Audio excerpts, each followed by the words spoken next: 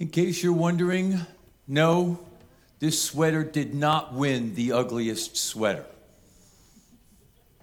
But I like it. This past Monday, before I started preparing for this morning, I really wasn't sure where I wanted to start. And my quiet time reading was 1 Thessalonians, which happens to be probably my favorite of Paul's writings. And at the end of chapter 1, it reads, "You turn to the God from idols to serve the living and true God, and to wait for his Son from heaven, whom he raised from the dead, Jesus, who rescues us from the coming wrath." We live in a time when the news is dominated with fear. Yes, there are wars, but nothing compares to the rising hysteria over the climate. And regardless of where you land on the whole climate crisis and concern, what struck me as I read that last verse is that no one seems the least bit concerned anymore about the possibility that God could be coming again with wrath. So this Christmas Eve, we will take a brief look at why the first coming of Jesus was the best gift ever. We've been unwrapping Christmas, best gift ever, and why he mattered then and why he matters now. Because what you believe about him can provide the only remedy that I'm personally aware of that can address both climate concerns and the inevitable wrath of God. Let's pray and jump in. Father, thank you so much for the songs and the addition of another family to your grace body here, and for what we've already heard, and how remarkable it is that the video that you put on Mitch's heart is essentially the points of the message. So thank you for that. I pray, Lord, that the words that you have provided are going to be spoken by me in a way that could touch a life or two this morning. For I ask it in Jesus' name. Amen. A story is told in many a Jewish household this time of year about a young bride making her first important big dinner for her husband. She decides she's going to try her hand at her grandmother's brisket. And she begins by immediately cutting the ends of the brisket off, because that's the same thing that her mother had always done. And after the meal, her husband goes, "Baby, that was delicious, but why in the world did you cut off the best part?" She just turned to him and says, "I have no idea. It's what my mother always did." So the following week, they went to Grandma's for Hanukkah. She went over to her grandmother and goes, "Grandma, why do we cut the ends off of the brisket?" And her grandmother, an old Jewish lady, said, "Darling, it's the only way it would fit in my pan."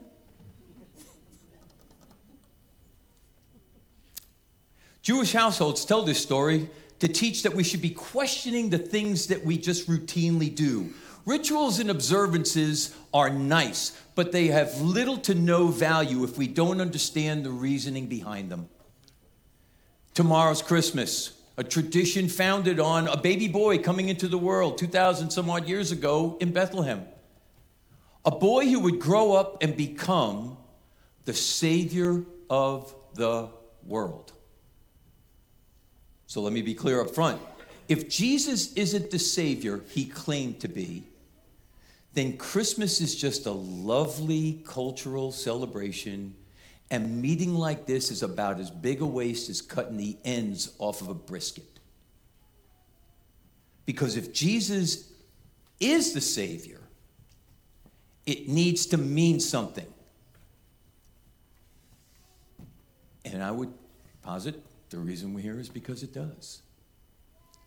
We here at Grace believe that Jesus is the Savior he claimed to be. And to make our case this morning, we will be looking at the traditional and familiar Christmas passage in Matthew chapter 2 with one question in mind. What was the response of the characters in that narrative to what God was doing that very first Christmas?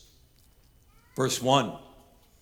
After Jesus was born in Bethlehem of Judea in the days of King Herod, wise men, that would be magi in the original, from the east arrived unexpectedly in Jerusalem, saying, "Where is he who was born King of the Jews? For we saw his star in the east and have come to worship him." The word worship there is really not that great, because what it really meant was to honor. That's what you did back in those days. When King Herod heard this, he was deeply disturbed, and all of Jerusalem with him. So he assembled all the chief priests of the people and asked them where the Messiah would be born. Many, if not most of us, are familiar with this passage. It's a story. And for some of you, that's exactly what it is. Just a story. If that's you, my hope is that the Lord might change your mind about that this morning, because every one of us who believe in Jesus, broadly speaking, were one of the three kinds of unbelievers in this story. We were either similar to Herod and hostile, similar to the religious people and indifferent, or like the Magi and curious enough to go seeking that king. First, we're going to look at Herod. By all accounts, Herod was a shrewd and horrible king. He was put in power by the Romans. And scholars believe he was Jewish, but not Jewish enough for the people that he was reigning over. When the Magi came and asked him about this newborn king of the Jews, he went directly to the chief priests and scribes, did you catch it, of the people. Notice they weren't his chief priests and scribes. They were the people's. We're not going to spend a lot of time on Herod, other than to say that he represents the kind of people who only know what other people say about Jesus and become openly hostile and condescending whenever spiritual aspects of Christmas are brought up. You've met them. The Herods of today typically attempt to marginalize and humiliate anyone who could believe in anything as ridiculous as a virgin-born anything. The mere suggestion that Jesus being Savior of humanity is laughable to them. If that were all, it would be bad enough. But Herod was powerful, and so deeply disturbed by the possibility of a rival being born, he started scheming right out of the gate. He lied to the Magi and eventually wound up sending his soldiers to Bethlehem to commit mass murder. The man was despicable in almost every way imaginable. So if you aren't a believer this morning, the fact that you're here means you're unlikely to have that kind of open hostility about Jesus. So let's move on to the second group. The next unbelieving group in this narrative, and make no mistake, the chief priests and scribes in this story as a group were plenty religious, but they are not believers. When the chief priests and teachers of the law were asked where the Messiah was born, they simply answered the question matter-of-factly and went back to their business. Part of that could have been the possibility that neither Herod or the chief priests and scribes had any use for one another. They flat out did not like one another. The historical record is very clear. Herod was a puppet of Rome, and they didn't like one another. And I get that. But look at verse 3 again with me. When King Herod heard this, he was deeply disturbed, and all Jerusalem with him. All Jerusalem. Picture the scene. These are magi. They're foreign dignitaries who have traveled with a considerable entourage. A slew of Gentiles comes into Jerusalem, a Jewish city, and they're looking for the newborn king of the Jews. I suspect that just like anything else like this, rumors had to be rampant. They didn't have the internet, so they couldn't just be texting everybody that what was happening is there was absolute panic. What's going on here? And what was the response of the religious leaders? Try Bethlehem. This is unbelievable to me. Why weren't they the least little bit excited? Why weren't they even interested enough to go with them to see what was possible? It can be no other conclusion other than it was irrelevant to them. They weren't interested at all because they were quite content with how life was going. And it didn't matter a lick to them what God might be doing. The God they were allegedly serving, I might add, what is he doing? What is God up to? Nothing. Is this you this morning? Thinking, gee, Christmas is fine, but God, even if there is one, doing something of spiritual significance at that very first Christmas? Have you landed on doubtful? Perhaps you identify with that newly married wife from earlier, not really thinking much about the motions of what you do in life, like coming to church around Christmas time. It's simply what your family's always done. Like cutting the ends off the brisket. Christmas comes around, it's time to buy some gifts, maybe watch a parade, go to a few parties, maybe go to church with the family. For you, Christmas really has nothing to do with the birth of your Savior. Like the religious leaders of the time, the spiritual significance of Christmas is pretty much irrelevant to you. If that's you, then consider the third characters of our story. The Magi. Scripture doesn't elaborate a lot on them, but what it does say follows the cultural expectations of the time. A king had been born, and unlike the others in this story, they went out of their way seeking that king to honor him and bring him gifts of great value. They brought gold, frankincense, and myrrh. Now all of us know that gold's worth a lot, but we're not first century people. Frankincense and myrrh don't mean a whole lot to us, but I tell you, they were of enormous value at the time. But how do we square that with Acts 17:25, which tells us that God is not served by human hands as if he needed anything? Jesus didn't need anything even as a baby. But Mary and Joseph did, because as I said, Herod, in a short period of time, is going to start annihilating any child, any boy under the age of 2 in Bethlehem. And the scholars posit that providentially God had those magi bring those gifts so that Mary and Joseph would have the means to escape to Egypt. That's certainly possible.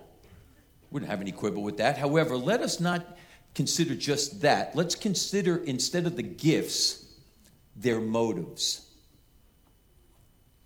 When we give a gift, what are we saying? Aren't we saying that we care enough about you to take our time and money to find something of significance for you? Or at least that's the idea behind it. We're not like some who are just on the way to the house and they stop at the 7-Eleven and say, what do we got? That's not you. If you care, then you look to have something of value and significance. What's the most valuable thing any of you have? Don't overthink this. It's you.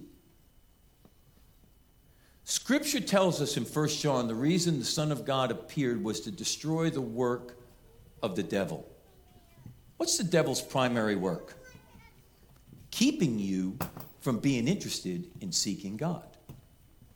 Paul would then write in 1 Timothy 1 that Jesus came into the world to save sinners. Sinners is just a church word. It really is. None of us uses the word sinner in our everyday language. Not one of us. Even us that are staff. We're not talking sinner all the time. It's just a church word that means we fail to be perfectly holy. That we fail to be perfectly, not one off, can't make one mistake. You're not perfectly righteous. In other words, every single one of us. Before continuing, This is the Christmas season. And I wasn't sure where I was going to put this in, but this is where it landed. So I feel the need to say a word to those of you that are here or might be listening in that have heavy hearts today. After this baby grew into man, one day he would say, "Come unto me, you who are heavy burdened." There are some of you here this morning carrying a heavy burden. For some of you, a loved one has died this year, or a relationship has failed, or something or someone precious to you was lost. These are heavy burdens. Difficulties some have yet to have, frankly. Some of you have, and recently, and it hurts. This baby Jesus would eventually offer himself up for you and me to satisfy a debt that none of us is able to pay. And in doing so, he opened a door to a comfort and joy in spite of the emotional tolls that we come our way in this life. This is what Jesus can provide as your Savior. Comfort in the face of losses, climate concerns, or God's coming wrath for that matter. It's not lost on me that this defies all rules of empirical evidence and logic. Because that's the thing about faith. God's faith in him demands that we do. You have to put some of this aside. I will admit that freely. And this is why Jesus is the best and greatest gift ever. When considering Jesus, we are similar to the Magi, at least in this extent, but we bring the gift of ourself. The gift Jesus gives us is not just himself, which would, by the way, would be enough. He gives us reconciliation with his Father. We're not going to go into it this morning, but this is our biggest problem. That whole wrath of God thing coming isn't a problem if you're in Jesus. Just isn't. If you read your scripture, you'd know that that's the only remedy. No one comes to the Father what? But by me. He gives us reconciliation with his Father. You get him, his Father, and the Holy Spirit. It's a package deal. You have them all or you have none. As we've been unwrapping Christmas this Advent, both John and Mitch have already noted the centricity of the gospel in that. The last time I spoke, I gave you a TLA, didn't I? Anybody remember what a TLA is? A 3-letter acronym. And what is the 3-letter acronym for the gospel? Anyone? Wow, I failed. I'm so disappointed. AJB. The All Jesus Believers Gospel. Right? All have sinned. Jesus didn't, which therefore made him an acceptable sacrifice for our shortcomings. He was crucified, died, and buried, and rose again. Amen? Believe that, and Jesus is your Savior. Period. The end. Your entire life changes the very second you surrender your life to him. It's amazing. None of you knew me, other than Sherry, the day that I surrendered to Jesus. And it's remarkable what Jesus can do in your life. If you are willing to humble yourself and believe that this baby Jesus of Christmas reconciled us with his Father when he did what he did for us at Easter, if you're willing to believe that, you are saved. There's no fine print. There's no, you got to do that and something else. No, that's it. That's all there is to it. Believe that about Jesus, and he accepts you with open arms as your Savior. And by the way, so does his Father. The choice is always yours. You are welcome to treat all of this just like as the religious leaders did, essentially dismissing the entire thing and going right back to your life tomorrow. My hope is if you walked in here as an unbeliever this morning, that it would be more like the Magi and want to learn more about this baby king. For those of us who do believe in Jesus as our Savior this morning, which I suspect would be most of you, there's a challenge embedded in that. Francis Schaeffer put it the most beautifully I've ever heard.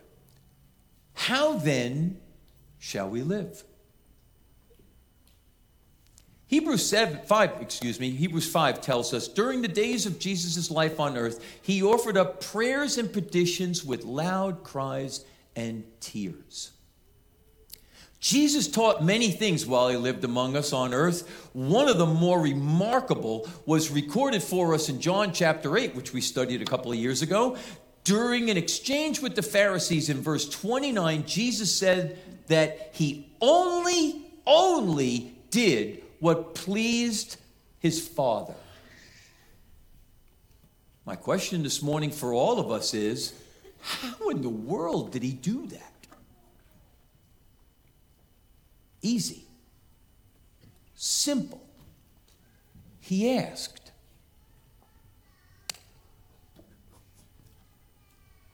If you're wondering why you don't care for people the way Jesus did, the answer could simply be you don't pray enough. The people who enjoy the peace of God that passes all understanding are those who in everything by prayer and supplication let their requests be made known to God.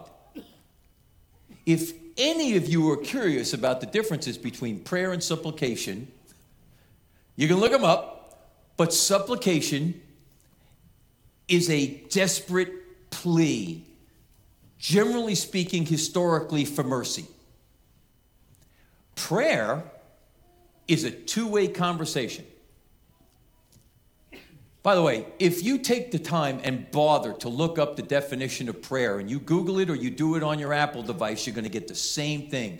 You're going to have to go down 7 different definitions before you're going to find one that says anything of spiritual significance. And by the way, in both cases, it's the Billy Graham website, and he's the only one that is willing to write in the definition that prayer is a two-way conversation. And you know what that implies? At some point, you have to stop talking. You have to listen. Jesus listened. And I can tell you, you guys know it. In every endeavor you have in this life, quiet is unnerving to people. You ask for a moment of prayer, and it's a moment because if it lasts more than 10 seconds, people are fidgeting. You got to give the devil his due. He's got all of us. We got to keep going. We got to keep at it. We got to do. No, you don't. Read your gospel slowly, and what you will see about Jesus as he grew up and became a man and was in the ministry was he set himself apart to pray. I only do what pleases my Father. The only way that's possible is if we can shut up long enough to listen. I'm telling you, I do it every day, and it is hard. But if you don't do it, then the only thing that's banging around in your head are your own thoughts.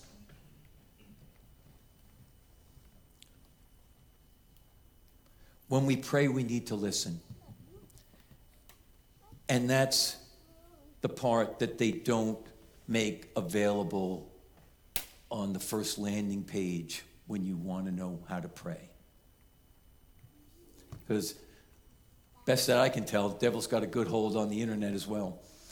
So the keys that unlock the treasure chest of God's peace and is faith in his promises, which is why Paul prays in Romans, may the God of hope fill you with all joy and peace. Don't stop there, because the next two words matter.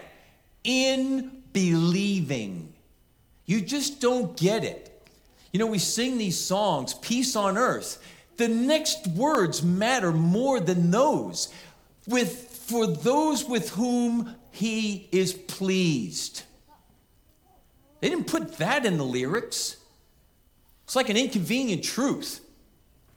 There's no peace on earth or peace with God unless he's pleased with you. How does he get pleased with you? Very simply, by believing in the completed work of his Son on your behalf. How do we wrap this up? Head, heart, and hands today are going to be summed up in one single verse.